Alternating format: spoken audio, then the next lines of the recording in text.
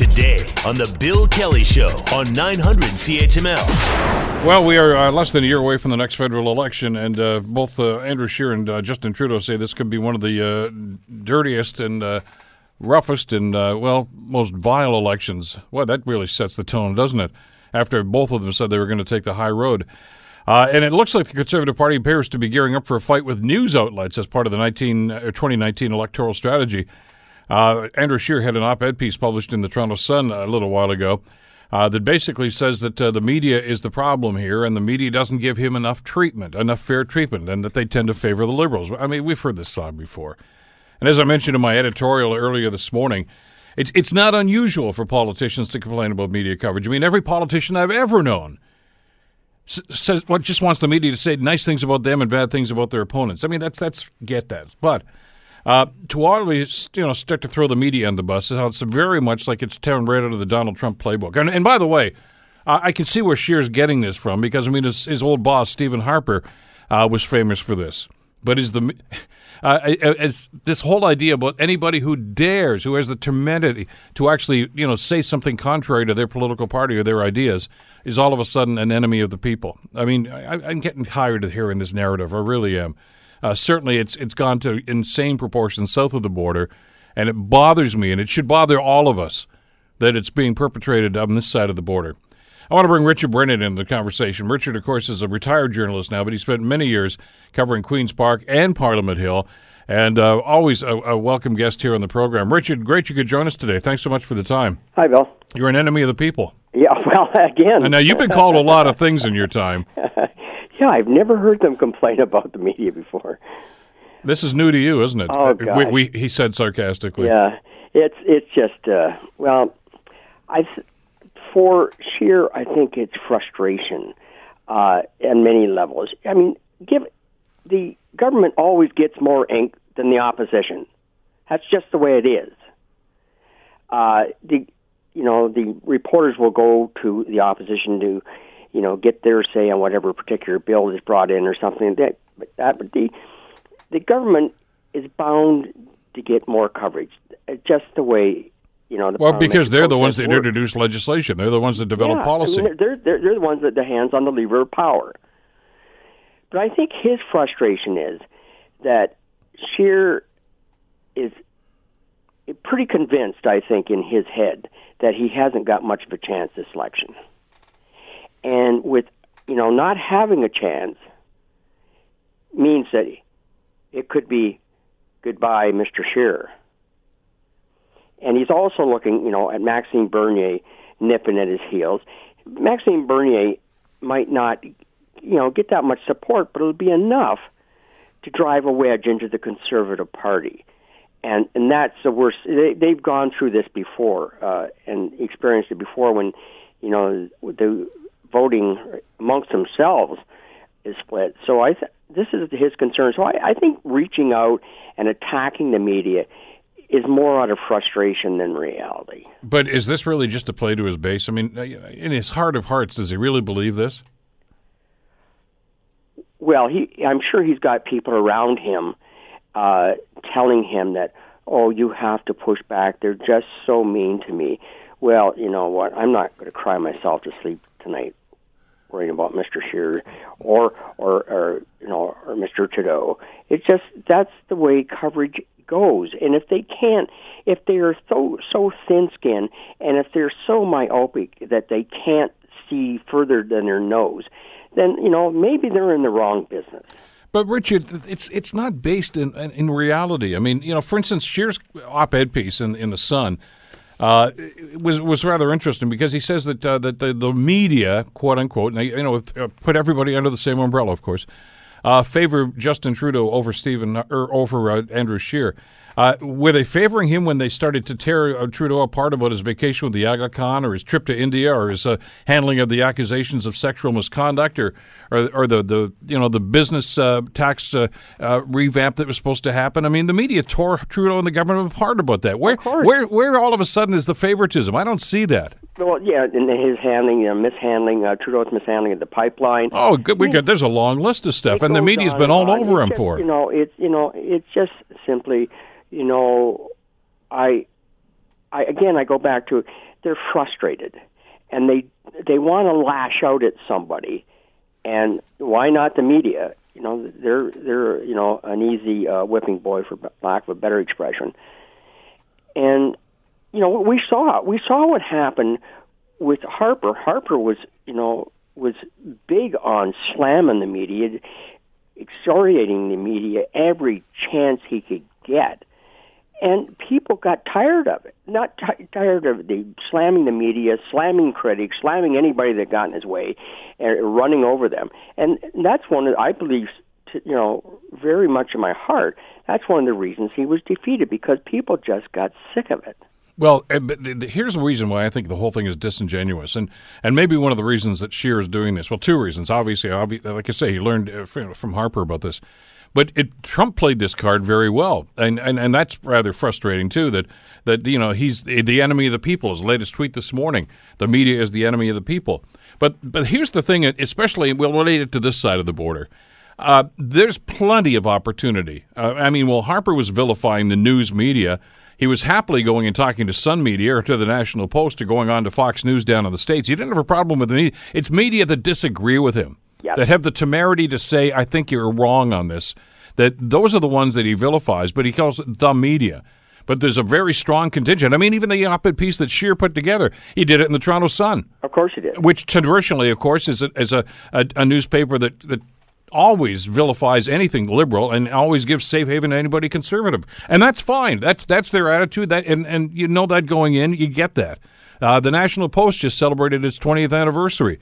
It's a right-of-center newspaper. We have that media. This BS you hear that the media favors liberals. Or the left-wing media. It's total crap. It's nonsense, and it's always been nonsense. But it's something. Don't look at my problems with leadership. Look over there. Look over at the media. They're the real problem. And this enemy of the state and nonsense. It has been going on, though, Bill, forever.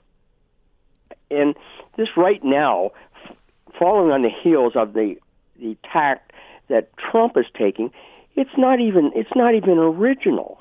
Trump's been doing this, and now they're going to follow in his footsteps. At least be novel in your approach or original in your approach. No, they've got to copy what they think is working down in the United States and try and make it work here. Well, Canada is not the United States. And I don't think, quite frankly, it will have much take-up. There's another issue I want to get your opinion on here, Richard, and I was just talking with a listener about this on email just a little while ago. Is people are dismissive of that and saying that, he's right about this because there's a bias. People are conflating two elements about this. There are reporters and there are journalists and commentators in the media. And maybe that wasn't the case years ago, but I tried to think back even 30, 40 years ago. There were always columnists that wrote about things. They weren't necessarily reporting. They were commenting on the news or commenting about what governments were doing. And of course those are going to be opinionated. Of course they are, because that's what those people get paid to do. And there's a plethora of them on both sides of the political spectrum. Well, it's gotten to the point, quite frankly, with and I'm speaking on both sides, that some of the columnists have just lost perspective. There's great columnists, and there's columnists that think they have to kiss the derriere of whatever government's in power, and I just don't understand that. Particularly if they favor a certain party. But for the most part, I'll tell you, I would tell you from my experience that reporters go out every day and do their best to get both sides. Do they always? No. Nobody's perfect, but I'll tell you, I would say on the whole that reporters walk a very fine line between whatever, if you're covering politics, whatever government's in power, who's opposition, etc. They do their best. And they may not write favorable things about you, be it the opposition or government. Well, that's just the way it is. And again, if you can't accept that. You can't if you don't know how the democracy works. Well, then maybe you should look for another job. I mean, was the media biased when they went after the McGuinty and Wynne governments about the handling of the gas plants? I mean, when they went after them about the orange scandal, that was a bias that Conservatives could live with, but they can't live with anybody that says something contrary to what they want to see. Well, I know that we, work for the Star, as you know, and we're, always accused of being the Red Star and the Liberal Star and that. Nobody went after them, the McGuinty government, and subsequent governments who had to handle that, more than the Toronto Star did. Well, the Star uncovered most of that. Yes. But you never hear that. So this is why this whole thing is bogus about a bias. There are opinion pieces. There are opinion pieces on like you say, the Toronto Sun. There are opinion pieces in the Toronto Star. There are opinion pieces on this radio station. But there are news reports on this radio station. And people want to take little bits of this to try to justify their point of view on this. And social media obviously is a factor in this whole thing, Richard, because it's easy for you to just throw something up there, post something on Twitter or on Facebook, and simply, it doesn't have to be factual. And God knows there are enough sources now of false news. I don't use that other expression that gets used down in the States. Don't. But of false news, but you can always find something on the internet that's going to validate your point of view. Well, one of the problems is, and I understand how readers get confused sometimes, but an opinion piece is just that, and it's always, titled an opinion piece, or if it's a columnist, it's an opinion piece. But a lot of people don't differentiate that between that and news. Therein is much of the problem. But whose fault is that? Well, I don't know what more you can put on a story and say it's an opinion piece or somebody's column to illustrate the fact that what you're going to read from henceforth is an opinion. I don't know. But the consumer of that news, of that information, or of that opinion piece has to do their own homework and understand that. And at the same time, I'll go back to a statistic that I saw a little while ago. This is true right across North America.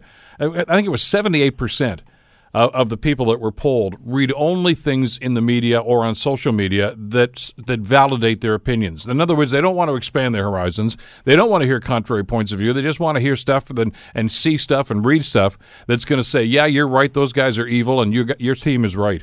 They live in an echo chamber.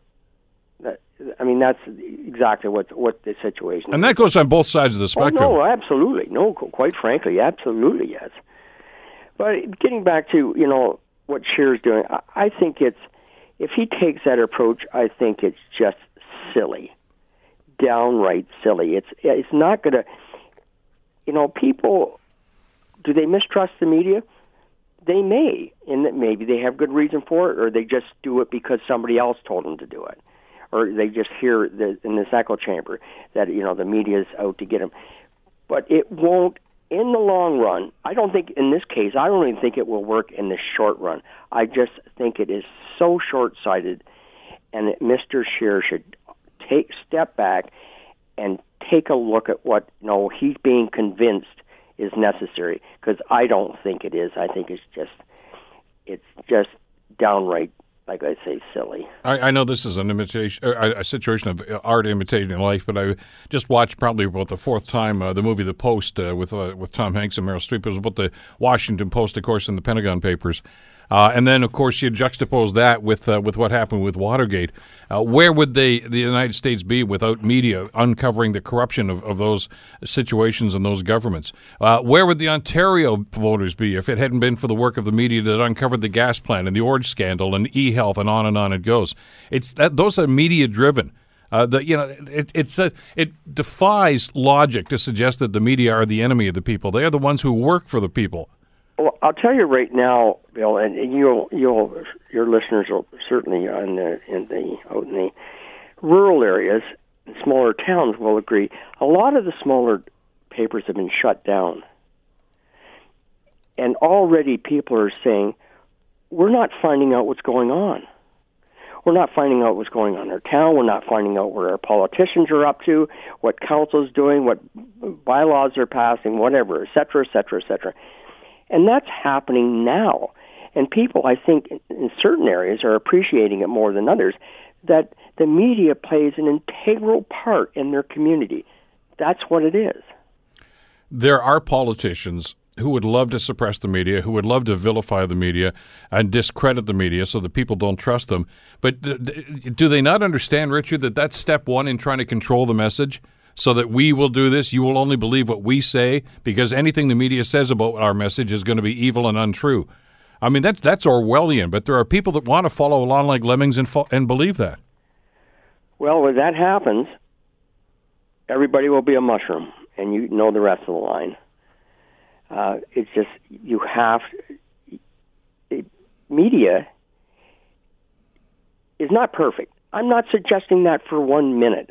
Did I make mistakes in my 43 years? Absolutely. But, for the most part, I didn't. And for the most part, I did my level best. And if you ask anybody that I covered in politics, I had five premiers show up at my retirement party of all stripes. And I treated them all the same. Some would say badly, cruel but fair. That's what reporters do. They're not always going to write something that you like, but, they're always, when I always did a story, when I was always asking a question to somebody, I'm from Brantford, in Brant County, as you know, and I would always think, I wonder what the folks back in Brant County would ask if they were standing here. And every reporter is always thinking about what would people be thinking, what matters to them at the end of the day when it's something I write. And if that question makes the politician uncomfortable, well, that's too bad. That's the game. Oh, that's it. That's it. That's the bottom line of this, the whole thing. If you're going to go into politics, you're going to get the opposition, you're going to get critics, and you're going to get media covering you. It's not going to be fantasy land. This is the way it is. You'll have good days and you'll have bad days. Hopefully more good days than bad. Well, and, if we're going to be skeptical, be skeptical of elected officials right now. They just, they have their 4 or 5 talking points on every issue, and they don't stray from those. And they don't want anybody who's going to knock them off their game because they just want to stick to those points because that's what makes them look good and that's the message they want to get out. It's the media's job to peel back those layers and saying what's really going on here and is this really a good policy or a good idea? And obviously politicians are going to resent that, and now we're seeing how they're pushing back on it. Well, just recently, right, in Hamilton itself, Mr. Scrow was running for in the mayoral race. He wanted the Spectator to take down an opinion piece that somebody had written, and I forget who it was now, that was critical of him, because he said it was paid for advertising. What? That's, again, here's a guy that's running for mayor and doesn't know the difference between paid advertising and an opinion piece. Well, the fact of the matter is, as you did through your career, it's a matter of no matter who is in power, of questioning, always questioning. And because in the absence of that, I hate to think where our society would evolve to. We've seen other countries where that's happened, and it's not a pretty picture. I don't even want to think about it, Bill. Richard, as always, thanks so much for the time today. Thank you. Bye-bye. Richard Brennan, of course, who covered Queen's Park and Parliament Hill for many, many years. The Bill Kelly Show, weekdays from 9 to noon on 900 CHML.